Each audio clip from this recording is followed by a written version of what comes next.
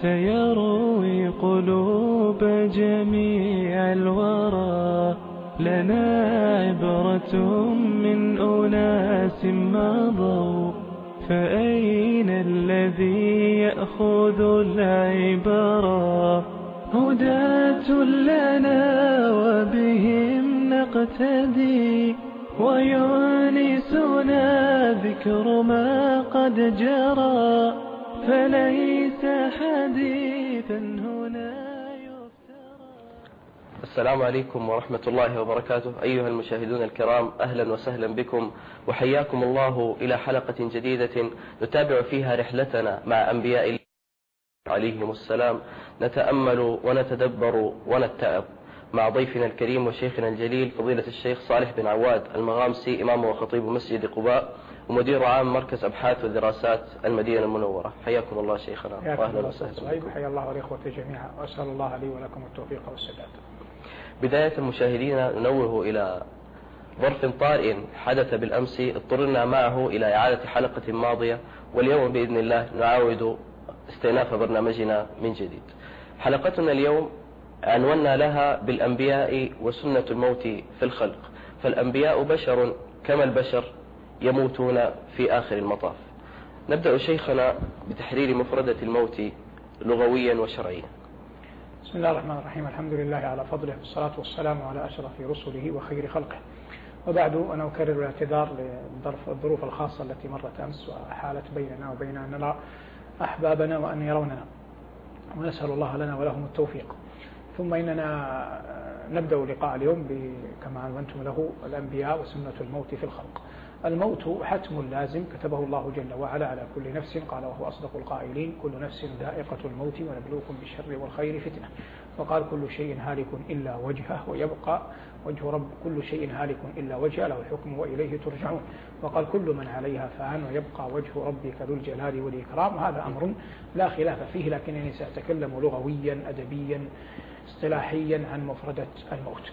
الحياة الإنسانية أيها المبارك تبدأ بنفخ روح في بدن حال كون البدن جنينا في بطن أمه. ما الموت؟ انقطاع الصلة ما بين الروح ما بين البدن، وإلا الروح نفسها لا تموت. إنما الموت في تعريفه هو أن الاتصال ما بين الروح ما بين البدن ينقطع انقطاعا كليا، فإذا انقطع الاتصال ما بين الروح وما بين البدن انقطاعا كليا هذا هو الموت. فيصبح الميت بين يدي غاسله يقلبه كيفما يشاء. وقد حكم أحكم الحاكمين جل جلاله على أنه قضى على عباده جميعا أن يموتوا، إنك ميت وإنهم ميتون. وفي هذا إظهار لتفرده جل وعلا بالكمال المطلق تبارك اسمه وجل ثناؤه. هذا الموت لم يختلف عليه أحد من أهل العقل، لأنه أمر مشاهد منظور إليه، وقد قيل إن الواقع أعظم الشهود، فلا أحد يماري أنه لا موت. لكن المراء ما بين الرسل وأممهم كان في البعث والنشور. زعم الذين كفروا أن لن يبعثوا، وإلا قريشا وغيرها من الأمم قبلها لم يكن يحاجون في أنه لا موت، لأنهم يرون هذا، هم يدفنون موتاهم ويرثونهم، لكنهم المجادلة كانت في قضية البعث والنشور وإفراد الله جل وعلا بالعبادة. الحديث عن الموت حديث مستفيض، لكن الله جل وعلا يقول وقوله الحق: تبارك الذي بيده الملك وهو على كل شيء قدير، الذي خلق الموت والحياة ليبلوكم أيكم أحسن عملا. فإذا الموت والحياة كلاهما مخلوق لله جل وعلا، لكن من حيث النظر الصحيح الموت يظهر فيه أعظم ما يظهر أثر القدرة، والحياة أثر اللطف. أعيد: الموت فيه أثر القدرة أثر القهر، وأما الحياة فيها أثر اللطف. فلما كان في الموت أثر القهر قال: الذي خلق الموت والحياة ليبلوكم أيكم أحسن عملا وهو العزيز، ليناسب القهر. ولما ذكر الحياة وقلنا وهي من مظاهر اللطف قال الغفور، ليناسب اسم الغفور مظاهر اللطف. قدم الله جل وعلا الموت على الحياة، هو الذي خلق الموت والحياة. لما قدم الله الموت على الحياة؟ ذكر أهل العلم أسبابا عديدة، منها أن الإنسان أصلا كان عدما. هل أتى على الإنسان حين من الدهر لم يكن شيئا مذكورا. هذا واحد. الأمر الثاني أن في تقديم الموت قهر للعباد، أن في تقديم الموت إظهارا لقدرة الله جل وعلا، وفي ذلك قهر للعباد. الأمر الثالث أن الله جل وعلا خلق الحياة حتى نعمل، وخلق الموت ليكون ما بعد الموت ثوابا على ذلكم العمل، فقدم الموت لأن المعنى يتضح كما حرر النسفي في مدارك التأويل أن الإنسان إذا جعل الموت نصب عينيه كان أقدر على العمل، أن أعظم دافع وباعث على الطاعة أن يجعل الإنسان الموت بين عينيه، ولذلك أبعد الناس عن الطاعات من غفل عن الموت. لكن لما قال الله جل وعلا واتقوا يوما ترجعون فيه إلى الله، عرفنا أن أعظم ما يدفع إلى العمل هو شعور المرء بأنه سيرجع إلى الله، ولن يرجع إلى الله حتى يموت، ثم يكون هناك بعث ونشور. ولو أن إذا متنا تركنا لكان الموت غاية كل حي، ولكن إذا متنا بعثنا ونسأل بعدها عن كل شيء. هذا الموت وهو مخلوق. جاء في الأثر الصحيح أنه ينادي مناد يوم القيامة يا أهل الجنة، ويؤتى بالموت على صورة كبش أملح معنى أنه يخالطه بياض وسواد، إلا أن البياض أكثر، يشرئبون يعني ينظرون، يعني يرفعون أعناقهم نظرا للمنادي، فيشرئبون ينظرون، فيقال لهم هل تعرفون هذا؟ فيقولون نعم هذا الموت وكلهم يراه. ثم ينادي نفس المنادي يا أهل النار، فيشرئبون فينظرون، فيقال لهم كما قيل لغيرهم هل تعرفون هذا؟ فيقولون نعم هذا الموت، فينظرون فيذبح الذي هو الموت حقيقة الموت، وينادي مناد يا أهل الجنة أن خلود فلا موت، ويا أهل النار أن خلود فلا موت. قال النبي صلى الله عليه وسلم بعدها قرأ وأنذرهم يوم الحسرة إذ قضي الأمر وهم في غفلة وهم لا يؤمنون إنا نحن نرث الأرض ومن عليها وإلينا يرجعون. قال الإمام النووي رحمه الله في شرحه على صحيح مسلم قال وإنما يؤتى بالموت على هيئة تمثال ويذبح لأنه لا سبيل للموت على أهل الآخرة، فأهل الآخرة سواء كانوا من أهل الجنة أو من أهل النار لا سبيل للموت عليهم، فالله لم يحكم على أهل الآخرة لا من أهل الجنة ولا من أهل النار بالموت، فلما لم يقدر جل وعلا على أهل الآخرة بالموت كان بديهيا منطقيا عقليا نقليا كما هو ثابت يذبح الموت ولا حاجة له. وهذا الموت يكون بعده القبر، والله جل وعلا يقول ثم أماته فأقبره. الموت نفسه لما جعله الله جل وعلا نهاية رآه الناس، فأذل الله جل وعلا به كل أحد، قالوا أذل الله به عنفوان الأكاسرة وجبروت القياصرة، أذل به الفقراء والأغنياء ولم يستثن منه أحدا. وفي الحديث والجن والإنس يموتون، وتفرد جل وعلا وتبارك اسمه بالبقاء. سماه الله جل وعلا في القرآن مصيبة إن أنتم ضربتم في الأرض فأصابتكم مصيبة موت تحبسونهم من بعد الصلاة إلى آخر الآية. والمقصود سماه الله جل وعلا مصيبة، وينجم عنه أمور عدة، فالزوجة تعتد ثم تتزوج، والمال يقسم، والجسد يوارى ويدفن، إلى غير ذلك من أمور لا تخفى. سيأتي في الحديث عن حياة الأنبياء ما يمكن أن نتعظ به في مثل هذا الأمر، والعلم عند الله. أثابكم الله شيخنا. قبل أن ندخل إلى موضوع الأنبياء، هنالك آية يأتي ذكرها في نهاية أمر الدنيا ونفخ في الصور فصائق من في السماوات ومن في الأرض إلا من شاء ربك. هل يفهم من هذه الآية أن هنالك من يستثنى من الموت؟ هو ورد أن هناك من يستثنى لكن لم يتحدد. قال بعض العلماء إنهم حملة العرش وإسرافيل وجبرائيل، ومنهم من قال إنهم الولدان المخلدون والحور العين الذين في الجنة، ومنهم من قال إنهم الحيايا والعقارب التي في النار لأن النار مخلوقة موجودة، وقيل غير ذلك. والذي يظهر لي والعلم عند الله أن المسألة فقط لبيان القدرة، نظيره قول الله جل وعلا في أهل السماوات في أهل الجنة والنار خالدين فيها ما دامت السماوات والأرض إلا ما شاء ربك، والعلم عند الله. بعد هذه الإطلالة العامة شيخنا ننتقل إلى خبر الأنبياء. نريد أن نعرج على الأنبياء والموت من حيث الإجمال. من حيث الإجمال الأنبياء يجري عليهم الموت كما يجري على غيرهم، وهذا حررناه آنفا. لكن الأنبياء عليهم السلام يخيرون عند الموت.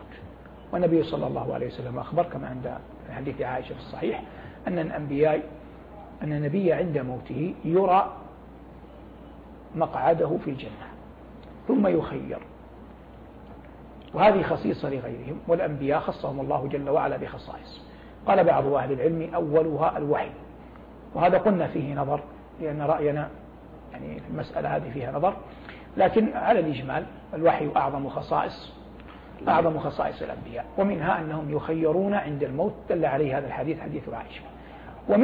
ومنها أنهم يدفنون حيث يموتون، ولهذا دفن النبي صلى الله عليه وسلم في حجرة عائشة في الجهة الجنوبية الغربية منها، إذ كان فراشه صلوات الله وسلامه عليه سريره في الجهة الجنوبية الغربية من حجرة عائشة، وكان صلى الله عليه وسلم يمرض في بيتها بعد أن كان يمرض في بيوت أزواجه، ثم كان يقول أين أنا غدا، فعلموا أنه يريد أن يمرض في بيت عائشة فمرض في بيتها، ومات بين سحرها ونحرها رضوان الله تعالى عنها وعن أبويها.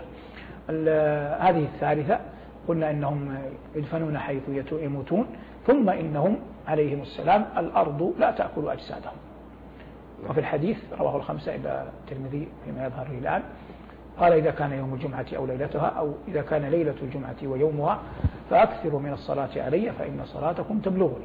قالوا يا رسول الله كيف تبلغك وقد أرمت، يعني أصبحت رميم، هذا ظنهم لأن أخذوا على الأصل. فقال صلى الله عليه وسلم إن الله حرم على الأرض أن تأكل أجساد الأنبياء، ومعلوم أن الأرض تأكل من بني آدم أجسادهم إلا عجب الذنب تبقيه، لأنه منه يتكون الخلق مرة أخرى، وهذه قدرة الله، وهو عظم دقيق جدا أسفل الظهر أسفل الصلب، هذا يبقى. فلما ينزل من السماء مطر كأنه مني الرجال ينبتون، كما قال الله جل وعلا منها خلقناكم وفيها نعيدكم ومنها نخرجكم تارة أخرى، فتنبت الأجساد من جديد وتخرج الأرواح من مستقرها فتتصل اتصالا آخر، هذا هو الاتصال الثاني وهو الإحياء الجديد. قال الله جل وعلا أفعينا بالخلق الأول بل هم في لبس من خلق جديد. نعود للأنبياء، قلنا إنهم الأرض لا تأكل أجسادهم، كما أن من خصائصهم عليهم السلام أنهم أحياء في قبورهم، وهذا ثبت عنه صلى الله عليه وسلم أنه قال إن الأنبياء أحياء في قبورهم، لكن هذه الحياة لا يصح أن نكيفها نحن كما نشاء ونربطها بالحياة الدنيا ثم نبني عليها ما نبنيه على الحياة الدنيا. يعني لا تأتي تقول لي إن النبي صلى الله عليه وسلم حي في قبره، قلنا نعم، لكن لا تجعل هذه الحياة مثل الحياة الدنيا، فتجعل لها من التكاليف والخصائص والمطالب ما للرجل الحي حياة دنيوية. حياة الأنبياء في قبورهم عليهم السلام حياة برزخية الله أعلم بكيفيتها، بالنسبة لنا هي غيب نؤمن بها من حيث الإجمال. الله جل وعلا يقول فكشفنا عنك غطاءك فبصرك اليوم حديد، وإنما هذا يكون بعد الوفاة. أما هم فنحن نؤمن أن لهم حياة برزخية الله أعلم بها. والنبي صلى الله عليه وسلم أخبر أن الأنبياء في قبورهم يصلون، وقد مر عليه الصلاة والسلام على أخيه موسى وهو في قبره يصلي قائم يصلي، لكن كيف تلك الصلاة على أي قبلة على أي وجه على أي طريقة علمها عند ربي، فلا ينبغي التكلف في هذا ولا نبحث عما لم يكلفنا الله جل وعلا به. فالإيمان بالغيبيات يكون عند الوقوف عما انتهى إليه علم الغيب، ولا يتكلفه الإنسان ولا يقيسه، لأن الغيب لا يعرف لا بالتجربة ولا بالنظر ولا بالتأمل، إنما هو غيب يؤمن العبد به كما جاء. قال الله جل وعلا في نعت أوليائه ألف لام ميم ذلك الكتاب لا ريب فيه هدى للمتقين الذين يؤمنون بالغيب. هذا أمر ثاني. أمر ثالث يتعلق بحياة الأنبياء عليهم بموت الأنبياء عليهم السلام، أن النبي أحد أمرين، إما أن يموت وأمته حية، وإما أن تموت أمته والنبي حي ثم بعد ذلك يموت. قد جاء عنه صلى الله عليه وسلم أنه قال إن الله إذا أراد رحمة بعباده قبر نبيها فجعله سلفا وفرطا لها، وهذا كما هو الحال مع نبينا صلى الله عليه وسلم، فإنه عليه الصلاة والسلام مات قبلنا وأمته حية. سأكمل هذا بعد أن أكمل الحديث. وإذا أراد الله بأمة أهلكها ونبيها ينظر وهو حي، فيرى هلكتها ليقر الله عينه أن كذبوه وعصوه، يعني جزاء على التكذيب، جزاء على المعصية، كما حصل لأنبياء الله صالح وشعيب وهود ونوح، وهذا كله بينه الله جل وعلا في كتابه. وأن يقول الله جل وعلا في حق نبيه صالح: وأنجينا الذين آمنوا وكانوا يتقون. وقال جل وعلا في حق شعيب عليه السلام: فأنجيناه. قال تبارك وتعالى: وانتظروا إن معكم منتظرون، فلما جاء أمرنا نجينا شعيبا والذين آمنوا معه برحمة منا وأخذت الذين ظلموا الصيحة فأصبحوا في ديارهم جاثمين كأن لم يغنوا فيها ألا بعدا لمدين كما بعدت ثمود. فالمقصود يراهم النبي فتقر عينه أن كذبوه وعصوه. هذه الأمة نبيها صلى الله عليه وسلم سلفا وذخرا لها، ويتحقق بوفاته صلى الله عليه وسلم للأمة أمران: أمر عام وأمر خاص. أما الأمر الخاص فإن فاطمة رضي الله عنها التي كانت باقية من بناته وأبنائه، فهو عليه السلام في ماذا؟ في ميزانها. وأبناؤه وبناته الذين ماتوا في حياته أين؟ في ميزانه. واضح يا صحيح؟ بمعنى صحيح بعيد. هو عليه الصلاة والسلام مات قبلها فصبرت، فأصبح هو عليه السلام وهو في ميزان ابنته، في ميزان حسناته. كما أنه من مات في حياته صلى الله عليه وسلم من أبنائه وبناته هو في ميزانه هو عليه السلام. وبهذا يدخل ميزان فاطمة: وما فقد الماضون مثل محمد ولا مثله حتى القيامة يفقد، صلى الإله ومن يحف بعرشه والطيبون على المبارك أحمد، وهل عدلت يوما رزية هالك رزية يوم مات فيه محمد، صلى الإله ومن يحف بعرشه والطيبون على المبارك أحمد، صلوات الله وسلامه عليه. طبعا هي أحمد لكن بالضرورة الشعرية جاءت بالضم، بناء على الضم، بالرفع بالجر على الضم. نعود لما نحن فيه، فهو في هذا الميزان الخاص. الميزان العام أنه عليه الصلاة والسلام في ميزان أمته، ولهذا قال: تعزوا عن مصائبكم بوفاته، يعني وفاته صلى الله عليه وسلم أعظم مصيبة. وقد قال الله عز وجل في سورة يونس قال في حق المؤمنين أن لهم قدم صدق عند ربهم، فسرت بعدة تفسيرات، منها وفاته صلى الله عليه وسلم، وإن كان عندي رأيا مرجوحا لكنه موجود ذكره بعض الأئمة، وإلا الصواب أن العرب تكني باليد عن النعمة وباللسان عن الثناء وبالقدم عن السعي، هذا هو المراد بالآية. يتحرر من هذا كله مسألة قضية الأنبياء وعلاقتهم بالموت صلوات الله وسلامه عليهم أجمعين، وقد بيناها ما يتعلق بهم أن هذا من خصائصهم، يخيرون عند الموت، والأرض لا تأكل أجسادهم، وأنهم أممهم تختلف من أمة إلى أمة، والعلم عند الله يا أخي الكريم. هذا شيخنا من حيث الإجمال. إذا أردنا أن نخوض من حيث التفصيل نبدأ بآدم عليه السلام. نبدأ بآدم. اتفقنا في اللقاء الأول على أنه نبي مكلم، أهبط إلى الأرض، كان منه أن أكل من الشجرة فأهبط إليها، كتب الله عليه الموت حتى يرده إلى الجنة. وهو أبونا ونسبنا الله إليه يا بني آدم. مات آدم بعد أن اشتكى علة، وبعث أبناءه ليأتوا له من ثمار الجنة، فخرج أبناؤه فإذا بالملائكة قد نزلوا ومعهم كفن وحنوط. الكفن بالفتح لباس الموتى، والحنوط ما يوصل به الميت، يعني يوضع الميت. فلما قابلت الملائكة أبناء آدم قالوا: ما تنشدون؟ قالوا: إن أبانا اشتكى وسألنا ثمار الجنة. فقالت الملائكة: ارجعوا فقد قضي أمر أبيكم. فرجعوا فقبضوا روحه صلوات الله وسلامه عليه، ثم غسلوه وكفنوه وحنطوه، ثم صلوا عليه، ثم حفروا له لحدا، ثم وروه التراب.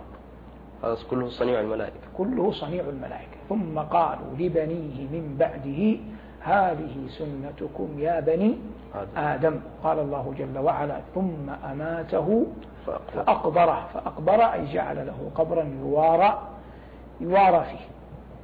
فهذه هي السنة في الميت: يغسل، يكفن، يصلى عليه، ويدفن لحدا أو شقا، الأمران جائزان، واللحد أفضل.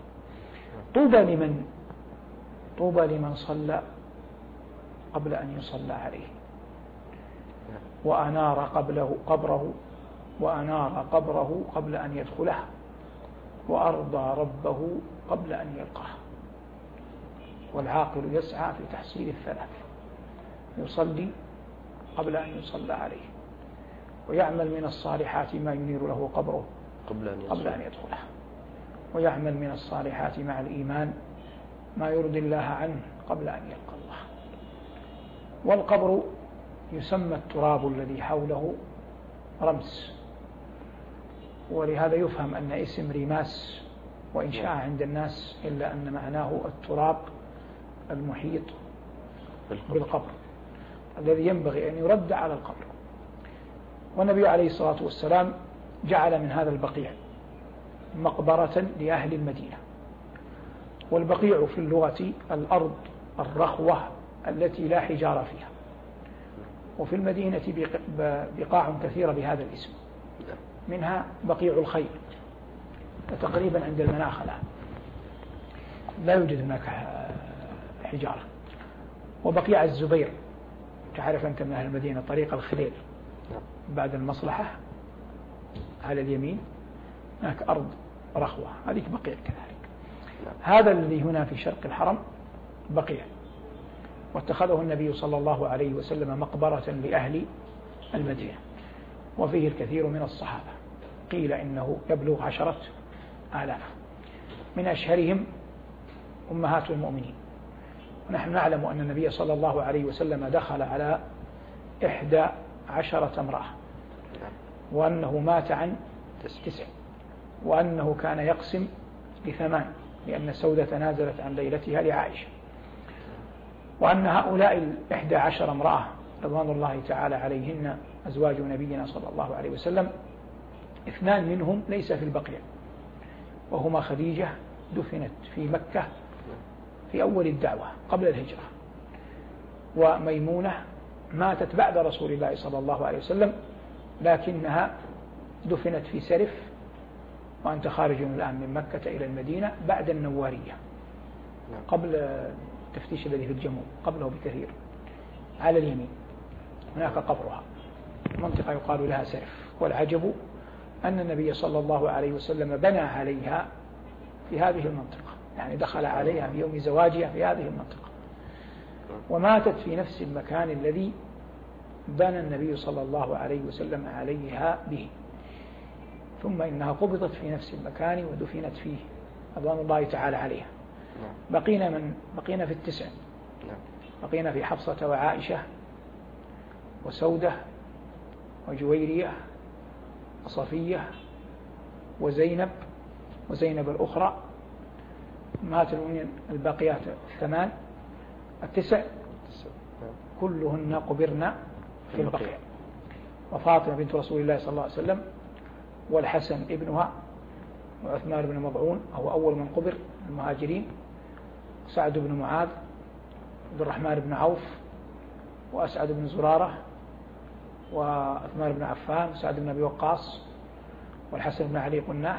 هؤلاء أشهر من دفن في البقيع من أصحاب رسول الله صلى الله عليه وسلم، ثم كثير من الأئمة مثل الإمام مالك، وقبله شيخه نافع مولى بن عمر، وليس قبرهما عن ببعض ببعيد إلى يومنا هذا استطراد في قضية القبر لما تكلمنا عن آدم عليه السلام، وأن الله جل وعلا أن الملائكة دفنته وقالت لبني آدم هذه سنتكم يا بني آدم. وكما قلنا طوبى لعبد أنار قبره قبل أن يدخلها. ترك المظالم، ترك البغي، هذا من أعظم ما يعين العبد على أن يهنأ في قبره.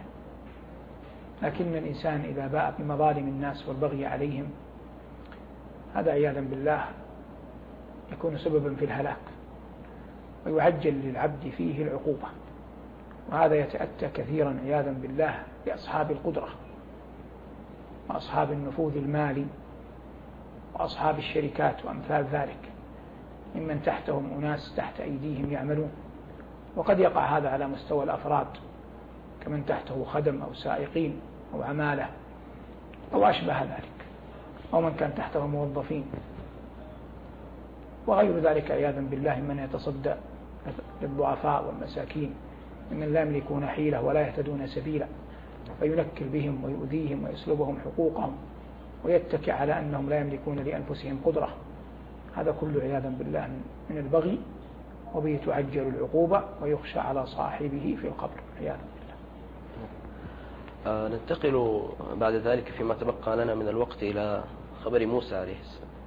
موسى عليه السلام كليم الله أحد أولي العزم من الرسل، وقد جاء في خبر وفاته عند البخاري أن الله جل وعلا بعث إليه ملك الموت، فيظهر أن ملك الموت جاءه في صورة رجل فلم يعرفه موسى ففقع عينه، فعاد الملك إلى ربه يشتكي: إنك قد بعثتني إلى عبد لا يحب الموت.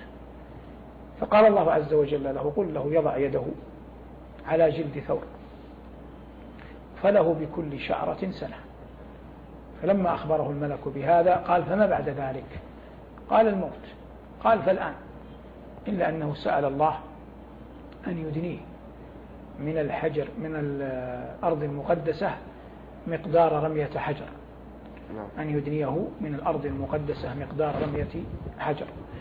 وقد بعض الناس في زماننا هذا غفر الله لنا ولهم بعضهم رد هذا الحديث لغرابة متنه عنده، والصواب أن الحديث صحيح سندا ومتنا، سندا في البخاري ومتنا أن تخريجه يمكن أن يقال إن موسى لم يعرف ملك الموت، كما أن إبراهيم عليه السلام لم يعرف إسرافيل وجبرائيل وميكال لما أتوه في هيئة أضياف. هذا مجمل ما يمكن أن يقال في نبأ موسى عليه السلام وخبر وفاته. نستأذنكم شيخنا أن نأخذ الاتصالات، وإذا تبقى لنا شيء من الوقت نتابع خبر بقية الأنبياء. نأخذ أولا حسين. ألو، السلام عليكم. وعليكم السلام ورحمة الله وبركاته. مساكم الله بالخير جميعا. حياك الله أخي الكريم. مساء الخير يا شيخ صالح. حياك الله حسين. أولا والله أنا أغضب أخ صهيب على مقابلتك يوميا. الله بارك الله فيك. ثانيا يا شيخ صالح أنا أحبك في الله، أنا ما عندي والله رسالة ولا شيء، بس نسلم عليك ونتمنى منك الدعاء زيارتنا يا طال عمرك. زيارتك أين؟ يابها. أبشر إن شاء الله. حسين تصغير حسن، وهو اسم سماه النبي صلى الله عليه وسلم لابن علي الثاني، قال بل هو الحسين. نسأل الله أن يبارك فيك وأن يجعلك مباركا، شكر الله لك ولأهل أبها.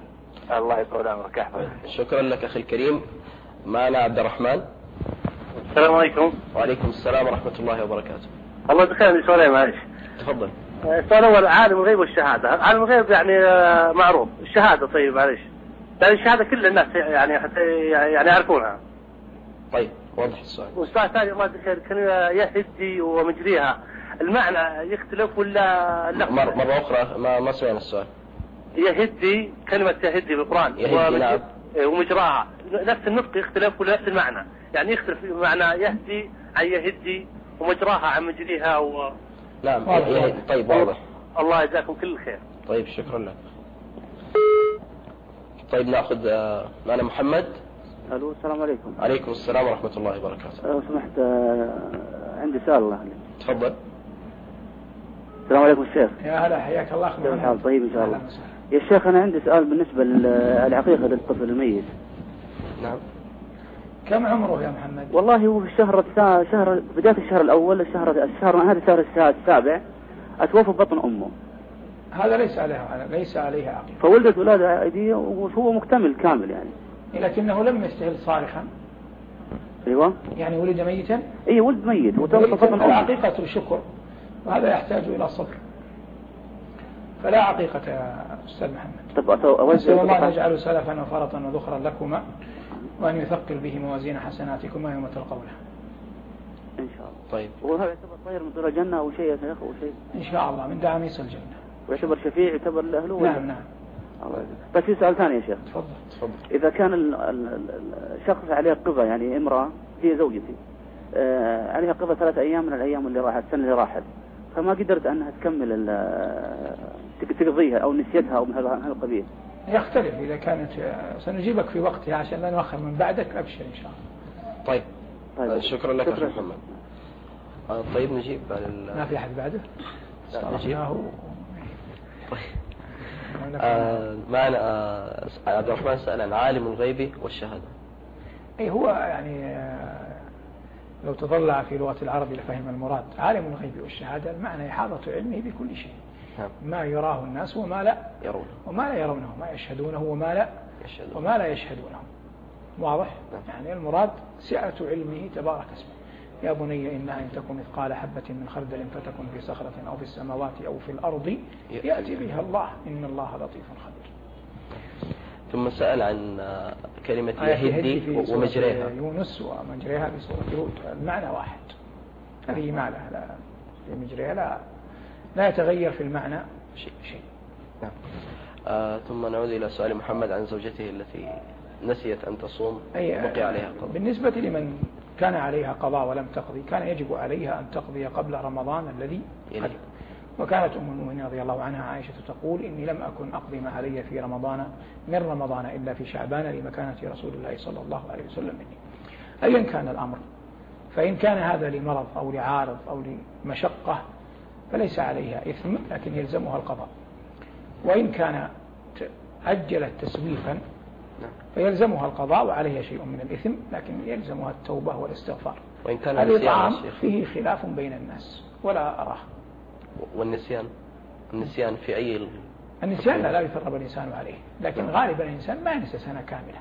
يعني نسيت تقضي هذا الشهر ما تنسى الشهر الذي بعده، تذكر في الغالب يعني. أنه ليس شيئا يفوت، هذا عام كامل. أنا أمل من الرياض. السلام عليكم ورحمة الله. وعليكم السلام ورحمة الله وبركاته. شيخ عندي سؤال لو سمحت. تفضل. السؤال الأول في سورة يوسف تكرر ذكر لفظ المحسنين. يعني أود يعني معرفة يعني الإنسان يود أن يصل لمرتبة المحسنين كيف يمكنه ذلك؟ نعم نمشي. السؤال الثاني الطفل الصغير إذا توفى وكان واحد هل يشفع لوالديه؟ الطفل الصغير إذا توفى كان واحد يعني لم يكن 2 أو 3 هل يشفع لوالديه يوم القيامة؟ طيب شكرا الله لك. شكرا لك. معنا فتحي. السلام عليكم يا فتحي. السلام ورحمة الله وبركاته. أهلا بك تفضل. الله يسلمك. الله مساك سيد الشيخ. حياكم الله سيد. الله يطول عمرك. ذكرت البارح أنه تخشى أن يتحول البرنامج إلى برنامج تفسير فناشدناك الله لا تحرمنا يا شيخ. الله يجزيك كل خير يبارك فيك. الله يخليك يا سيد الكريم. ذكر الله عز وجل في سورة الصاد قال فسجد الملائكة كلهم أجمعون إلا إبليس استكبر وكان من الكافرين. قال يا إبليس وما منعك أن تسجد لما خلقت بيدي أستكبرت أم كنت من العالين؟ من العالين أحد المفسرين ذكر وبغيت أستفسر منك يا شيخ الله يحفظك أنه قال من العالين أي أن هناك ملائكة ما سجدوا لآدم فجبريل ويعني علية الملائكة ما سجدوا لآدم فإنه قال لإبليس هل استكبرت أم كنت من هؤلاء الملائكة العالين؟ فحبيت أستفسر عن الموضوع. الله يحفظك طول عمرك. طيب شكرا لك أخي. نعم. طيب نجيب عن سألت أمل عن لفظ المحسنين في سورة يوسف وعن معنى الإحسان. نعم ورد كثيرا إن نراك من المحسنين ومن يتق ويصبر فإن الله لا يضيع أجر المحسنين. ويعني التفات جيد منها. الإحسان في حديث جبريل جاء تعريفه أن تعبد الله كأنك تراه فإن لم تكن تراه فإنه يراك. هو مقام عظيم يرتفع الإنسان به يوما بعد يوم والحصول عليه يتطلب مشقة عظيمة من أعظمها إخلاص العمل لله جل وعلا والصبر على أذى الخلق. ولا بد من هذين لأن الدين قائم على أمرين: الإحسان إلى الخلق مع توحيد الله الإله الحق. فمن مني قلبه إخلاصا لله جل وعلا وإجلالا وتعظيما في السر والعلن والغيب والشهادة وأكثر من ذكره وعبده جل وعلا على هذا الطريق ثم كان منه إحسان إلى الناس ومن الإحسان إلى الناس الصبر على أذاهم وتحمل المشاق والعنت وما يأتيه منهم أيا كان هذا الذي الطرف، كان جارا كان زوجا كان والدا كان ولدا كان صديقا كان عارضا كان عدوا أيا كان. فإذا تحمله الإنسان ورزق صبرا على أذى الناس وتحملهم مع الإحسان إليهم والذين يصلون ما أمر الله به أن يوصل فذلك يتعلق به العلاقة مع الله وهذا يتعلق به العلاقة مع الخلق. هذا يصل إلى درجة الإحسان. وقد رأى السجينان من يوسف عليه السلام ما رأيه من إحسانه إلى الناس وهو في السجن ونكرانه لذاته وإثاره للخلق في غير معصية الله حتى ظن به حسنا، فقال له كما قال الله جل وعلا إننا نراك من المحسنين. فهذا مطلب عظيم، نسأل الله أن يعيننا ويعينها والجميع على أن نصل إليه. نعم. أستاذنكم شيخنا، معنا عدنان من العراق. السلام عليكم. وعليكم السلام ورحمة الله. حياك الله أخي عدنان، تفضل. كيفك أستاذ صهيب؟ الله يخليك، الحمد لله بخير. الله بخير. ممكن أكلم الشيخ؟ تفضل، اسمعك الشيخ. كيف حالك يا شيخ؟ حياك الله أخي عدنان. والله نشكرك على هذا البرنامج اللطيف. الله يشكر فضلك. ونحاول أكثر من مرة نتصل بيك، ما جاء بسبب زحمة الاتصالات. أعان الله. الله يوفقك، واللهم إن شاء الله يحفظك لنا ولجميع المسلمين، آمين. آمين. تفضل بسؤالك أخي.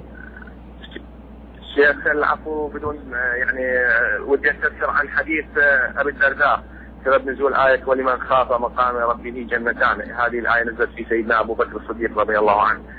فتكملة الحديث وإن سرق وإن زنى أكد عليه الرسول 3، فقال رغم أنف أبي الدرداء. فكيف المؤمن أو المسلم يسرق ويزني ويدخل الجنة؟ نود تفسير في هذا الحديث، وبارك الله فيكم، ولا تنسونا من صالح الدعاء. إن شاء الله. الله يبارك في عمرك.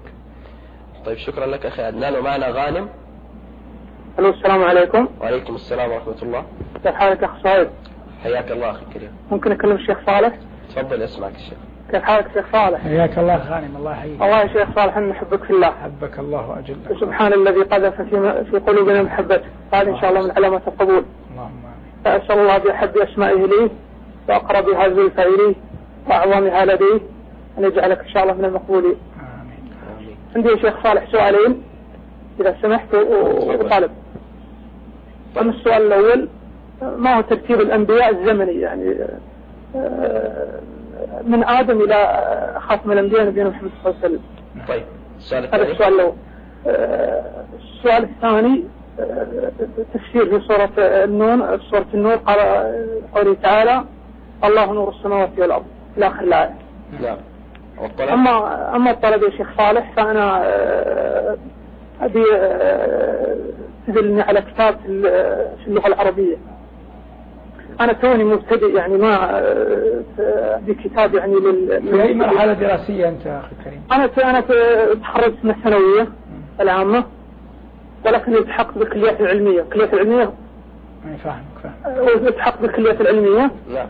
والكليات العلمية ما في كلها دراسة لغة إنجليزية. نعم. لكني في أولى ثانوي كان مدرس الله يجزاه خير ويفيده إن شاء الله، أسسني تأسيس اللغة العربية من يعني في أولى ثانوي ثالث ثانوي. هذه يعني عندي أساسيات اللغة العربية تامة. الحمد لله. أبشر. لكن يعني أبشر. ما في كتب عميقة يعني قوية، أبي كتب يعني للمبتدئين، رغم أني أنا متأسس يعني في اللغة، ما عندي إشكال. أبشر. طيب نجيبك. شكرا لك. شكرا لك. يا هلا. طيب نجيب على أمل سألت عن الطفل الذي يموت واحد. يكون شفيعا ولو كان واحدا. نعم. لكن هذا الحديث الحرزا من النار هذا في الاثنين، لكن الشفيع أي طفل يموت يكون شفيعا لأبويه. نعم. وسلفا وفرطا لهما، ويلحق بكفالة أبيه إبراهيم في الصالحين. نعم. وإن كان واحدا، نسأل الله أن يعظم الأجر. نعم. ثم سأل فتحي عن سجود الملائكة وإبليس، استكبرت أم كنت من العالين؟ قال به بعض العلماء، لكن في ظني أن ظاهر القرآن يرده، لأن الله جل وعلا قال فسجد الملائكة كلهم أجمعون. فقول الله جل وعلا كلهم هذا من ألفاظ العموم، أي لم يبقى أحد. وقوله جل وعلا أجمعون أي في وقت واحد. وجاء الاستثناء لإبليس وحده. أجمعون في وقت واحد، ثم جاء الاستثناء لإبليس، وإبليس لم يكن من الملائكة طرفة عين، لكن كان له مقامات عظيمة جعلته في صف الملائكة. استكبرت أي دخلك الكبر أم كنت من العالين، أي هل لك بينة أخرى أنك من جنس أرقى من جنسه؟ وهذه فهمها إبليس، فلما أجاب قال ما قال استكبرت، اتكى على الثانية أنا من العالين وأنت من العالين، قال أنا خير منه، يعني ظن أن خلقه من النار جعله من العالين، قال أنا خير منه خلقتني من نار وخلقته من طين. فمفهوم من قال إن بعض الملائكة لم يسجد، التأمل يدعمه قليلا، لكن الأثر لا يدعمه، خاصة إذا ما قورنت هذه الأمور. وبقول الله جل وعلا فسجد الملائكة كلهم أجمعون، قد بينا أن كل تعني التعميم، وأجمعون تعني أنهم في وقت واحد. نعم. ثم سؤال عدنان عن حديث أبي الدرداء وإن زنى وإن سرق. هو حديث أبي ذر ليس حديث أبي الدرداء. الحديث أن النبي صلى الله عليه وسلم أمره أن يبشر الناس، فقال يا رسول الله وإن زنى وإن سرق؟ قال وإن زنى وإن سرق. قال وإن زنى وإن سرق. فالثالثة قال رغم أنف أبي ذر، وكان من ورع أبي ذر رضي الله عنه أنه هو الذي نقل هذا، يعني كان بالإمكان إخفاءها، لكنه كان يقول للناس إني قلت للنبي صلى الله عليه وسلم هذا، ثم قال لي وإن قال لي رغم أنف أبي ذر. لكن الحديث يعني لا يعظ به كل أحد، وإنما يبين فضيلة التوحيد، وهذا هو المهم. الحديث يجري مجرى بيان فضيلة التوحيد، وإلا الإنسان لا يأمن على نفسه من أي معصية كانت أن تجره إلى وبال ونكاء. فقد أخرج آدم عليه السلام من الجنة بسبب أكلة أكلها، وطرد إبليس من رحمة الله بسبب امتناعه من السجود. فالإنسان كما نقول دائما يستقدر الله خيرا ويرضين به، ويسأل الله فواتح رحمته، ويستعيذ بالله من فجأة نقمته وزوال نعمته. ثم سأل غانم عن ترتيب الأنبياء الزمنيا. ترتيب الأنبياء الزمني آدم المشهور، ثم نوح، ثم عاد، ثم ثمود، هذا أشبه بالمقطوع به. ثم يمكن أن يكون شعيب، لكن لا نستطيع أن نجزم. ثم خليل الله جل وعلا إبراهيم، وكنت أرى أن شعيبا يتأخر قليلا. ثم خليل الله جل وعلا إبراهيم، ثم إسماعيل وإسحاق، بعد إسحاق يعقوب، ثم أنبياء بني إسرائيل إلى موسى، ثم من بعد موسى داود وسليمان، ثم بعد داود وسليمان عيسى بن مريم. بقينا في الذين ذكروا متناثرين مثل يونس وأيوب واليسع وذو الكفل، فهؤلاء غالبا ما بين يعقوب ما بين موسى، ما بين يعقوب ما بين موسى، والعلم عند الله. معنا عبد المعين. ألو. تفضل. ألو. السلام عليكم. السلام عليكم. تفضل يا عبد المعين. ممكن أكلم الشيخ؟ تفضل يسمعك الشيخ. السلام عليكم شيخ. حياك الله أخي عبد المعين، تفضل. كيف حالك يا شيخ؟ الحمد لله. والله نحبك في الله. أحبك الله وأجلك. يا شيخ أنا عندي طلب. تفضل. أبغى رقمك، أنا في بدايات استقامتي وعندي استفسارات كذا. خذه من الإخوة في الخبراء. خذ الرقم من الكنترول، ابقى على الخط وتواصل مع الإخوة في الكنترول يعطوك الرقم. طيب. طيب شكرا لك يا عبد المعين. عثمان من ليبيا. السلام عليكم. تفضل عثمان، تسمعني؟ السلام عليكم. وعليكم السلام ورحمة الله وبركاته. إني أحبكم في الله يا أهل البلد الطيب. حياك الله. بارك الله فيك. حابين نسلموا على الشيخ يعني ونحدثه مباشرة فقط يعني. الله يحييك وحيا أهل ليبيا. إنا نحبك في الله والله، وأتمنى أن نراك في بلدنا قريبا يعني. بإذن الله بإذن الله. جزاكم الله عنا كل خير. شكرا يا أخي الكريم. شكرا الله لك وعليكم السلام ورحمة الله. شكرا لك أخي عثمان. نعود شيخنا لسؤال غانم. سأل عن تفسير آية النور، الله نور السماوات والأرض. الله جل وعلا قال قوله الحق، الله نور السماوات والأرض مثل نوره كمشكاة فيها مصباح، المصباح في زجاجة كأنها كوكب دري يوقد من شجرة مباركة زيتونة لا شرقية ولا غربية يكاد زيتها يضيء ولو لم تمسسه نار، نور على نور يهدي الله لنوره من يشاء، يضرب الله الأمثال للناس والله بكل شيء عليم. والحديث فيها مستفيض، فصلته في شريط أضعت اسمه الآن، لكن أظنه تعلق بالقرآن، أهل الله وخاصته. أهل الله. لكن من حيث الإجمال الله نور، وهو موجود في موقعكم شيء. أيه. الله جل وعلا نور، كلامه نور، كتابه نور، ورسوله نور، ودينه نور، والإيمان نور يقذفه الله جل وعلا في قلب من يشاء من عباده. قول الله جل وعلا نور على نور، نور الإيمان مع نور الفطرة، نور الإيمان مع نور الفطرة، ويشمل نور الإيمان الوحي والتنزيل مع نور الفطرة. والمشكاة الكوة التي في الجدار، التي لو وضعت فيها ضوءا اجتمع لأنها ليست مفتوحة، فالكوة تحصر فقلب المؤمن مثل الكوة التي في الجدار، فإذا وضع فيها نور شع فيها واجتمع وتلألأ. كذلك الأصل أن الله جل وعلا خلق الناس على الفطرة، قال أصدق القائلين فطرة الله التي فطر الناس عليها لا تبديل لخلق الله. وفي الخبر أن المسلم يقول إذا أصبحنا على فطرة الإسلام ودين نبينا، أصبحنا على كلمة الإخلاص، فطرة الإسلام ودين نبينا محمد صلى الله عليه وسلم وملة أبينا إبراهيم حنيفا مسلما وما كان من المشركين. فالمقصود فطر الله جل وعلا الخلق على طاعته. فإذا اجتمع مع هذا الإيمان والعمل الصالح ونور الوحيين أضحى الأمر كما قال الله نور على نور. ثم قال ربنا يهدي الله لنوره من يشاء وقد بينا أن الهداية كلها بيد الله. أنا أجيب من حيث الإجمال مراعاة للوقت. نعم. ثم طلب أن تدلوا على كتاب في اللغة العربية وقد بين حاله أنه أتقن ما درسه في الثانوية. أي نعم. أنا قلت يعني ممكن لو زاد جامع الدروس العربية للغلاييني، النحو الكامل لمجموعة من المؤلفين، الكامل للمبرد في الأدب، كامل للمبرد، العقد الفريد، لو أخذ كتاب الكامل في التاريخ يقرأ في التاريخ كذلك، هذه كلها بمجموعها يقرأ لبعض الكتاب المبرزين ولو لم يكن بعضهم يعني علما في الهدى مثل مصطفى لطفي المنفلوطي في النظرات والعبرات وغيرها، فيتعلم يعني قضية الأسلوب. عيون الأخبار لابن قتيبة، يقرأ بعض الشروح للمعلقات العشر. أنا أنصحه أن يذهب إلى المكتبة العربية، يأتي لقسم اللغة العربية، يختار بعض الشروح على الدواوين، يقرأ شرح البرقوقي على المتنبي، ويأخذ الكتب التي وصيناها بالأول، قضية النحو الكامل، جامع الدروس العربية، يأخذ العقد الفريد أمثالها، ثم يقرأ بكثرة ونهم، ستفتح له أبواب، وأرجو الله أن يزيده توفيقا. طيب أثابكم الله شيخنا، بقي معنا 5 دقائق نتم فيها. بقي شيء من الأسئلة ولا؟ لا، انتهينا من الأسئلة. بقي معنا في الأنبياء داود وسليمان وزكريا، ما شئتم من إذا نجعل داود وزكريا وسليمان غدا. بقي معنا 5 دقائق. نبدأ بيوسف. نبدأ بيوسف ونجعل هؤلاء الثلاثة المباركين عليهم السلام غدا إن شاء الله.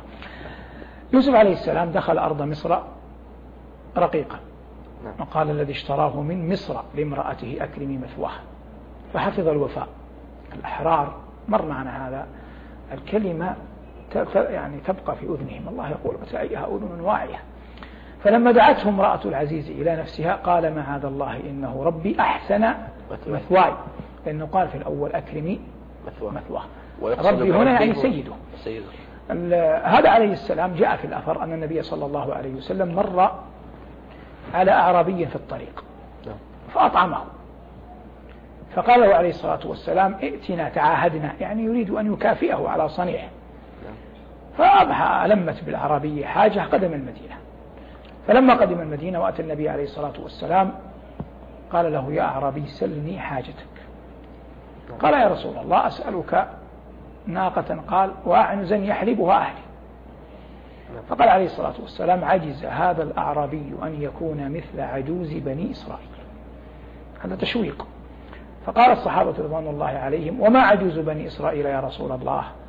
قال إن موسى عليه السلام لما أراد أن يخرج ببني إسرائيل من أرض مصر ضل الطريق بقدر الله، فقال من يدلني؟ فقالت امرأة، فقال له علماء بني إسرائيل إن يوسف عليه السلام أوصانا أن لا نخرج من أرض مصر إلا نأخذ عظامه معنا. عظامه يعني جثته، من باب إطلاق الجزء وإرادة الكل، لأنه قد استقر أن الأنبياء الأرض لا تأكل أجساد الأنبياء. قال ومن يدلني على قبر يوسف؟ قال لا تعرف قبر يوسف في أرض مصر إلا عجوز في بني إسرائيل. فجاء بالعجوز فسألها عن قبر يوسف، قالت حتى تعطيني حكمي أي شرطي. قال وما حكمك؟ قالت أن أكون مرافقتك في الجنة.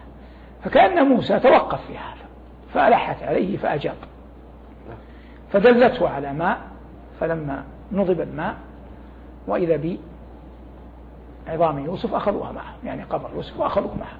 فهذا فيه شيء من الدلالة على أن يوسف عليه السلام كان حريصا على أن يدفن في الأرض المقدسة، لأنه كان يعلم أنهم سيخرجون من أرض مصر على صحة الخبر. الحديث طبعا فيه فوائد كثيرة، لكن عرفنا قضية الشأن، الفرق ما بين هذا الأعرابي الذي تكلم ببساطة وقال عنزا يحلبها أهلي، في حين أن النبي عليه الصلاة والسلام لما كان ربيعة بن كعب الأسلمي يخدمه قال له يا ربيعة سلني حاجتك. قال يا رسول الله أسألك مرافقتك في الجنة. فنحن لا ندري هل ربيعة وعظ هذا وأخذه من خبر العجوز أو أنه كان هذا قبل ففقهه بنفسه محبة أن يرافق النبي صلى الله عليه وسلم في الجنة.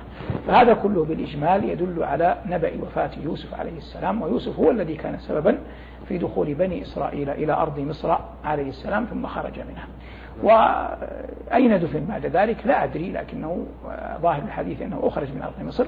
وقد مر معنا أن موسى سأل الله أن يدنيه من الأرض المقدسة مقدار رمية حجر، لأن بني إسرائيل لما مات موسى عليه السلام وقبله هارون كانوا في أرض التيه. احنا في آدم قيل إنه دفن عند الجبل في الهند، مكان الذي نزل فيه، وقيل إنه دفن عند جبل أبي قبيس، وقيل إن عمره كان 1000 عام. لكن كل هذا يعني مما يقبل نقله لا اعتقاده، والعلم عند الله. أثابكم الله شيخنا وجزاكم الله خيرا.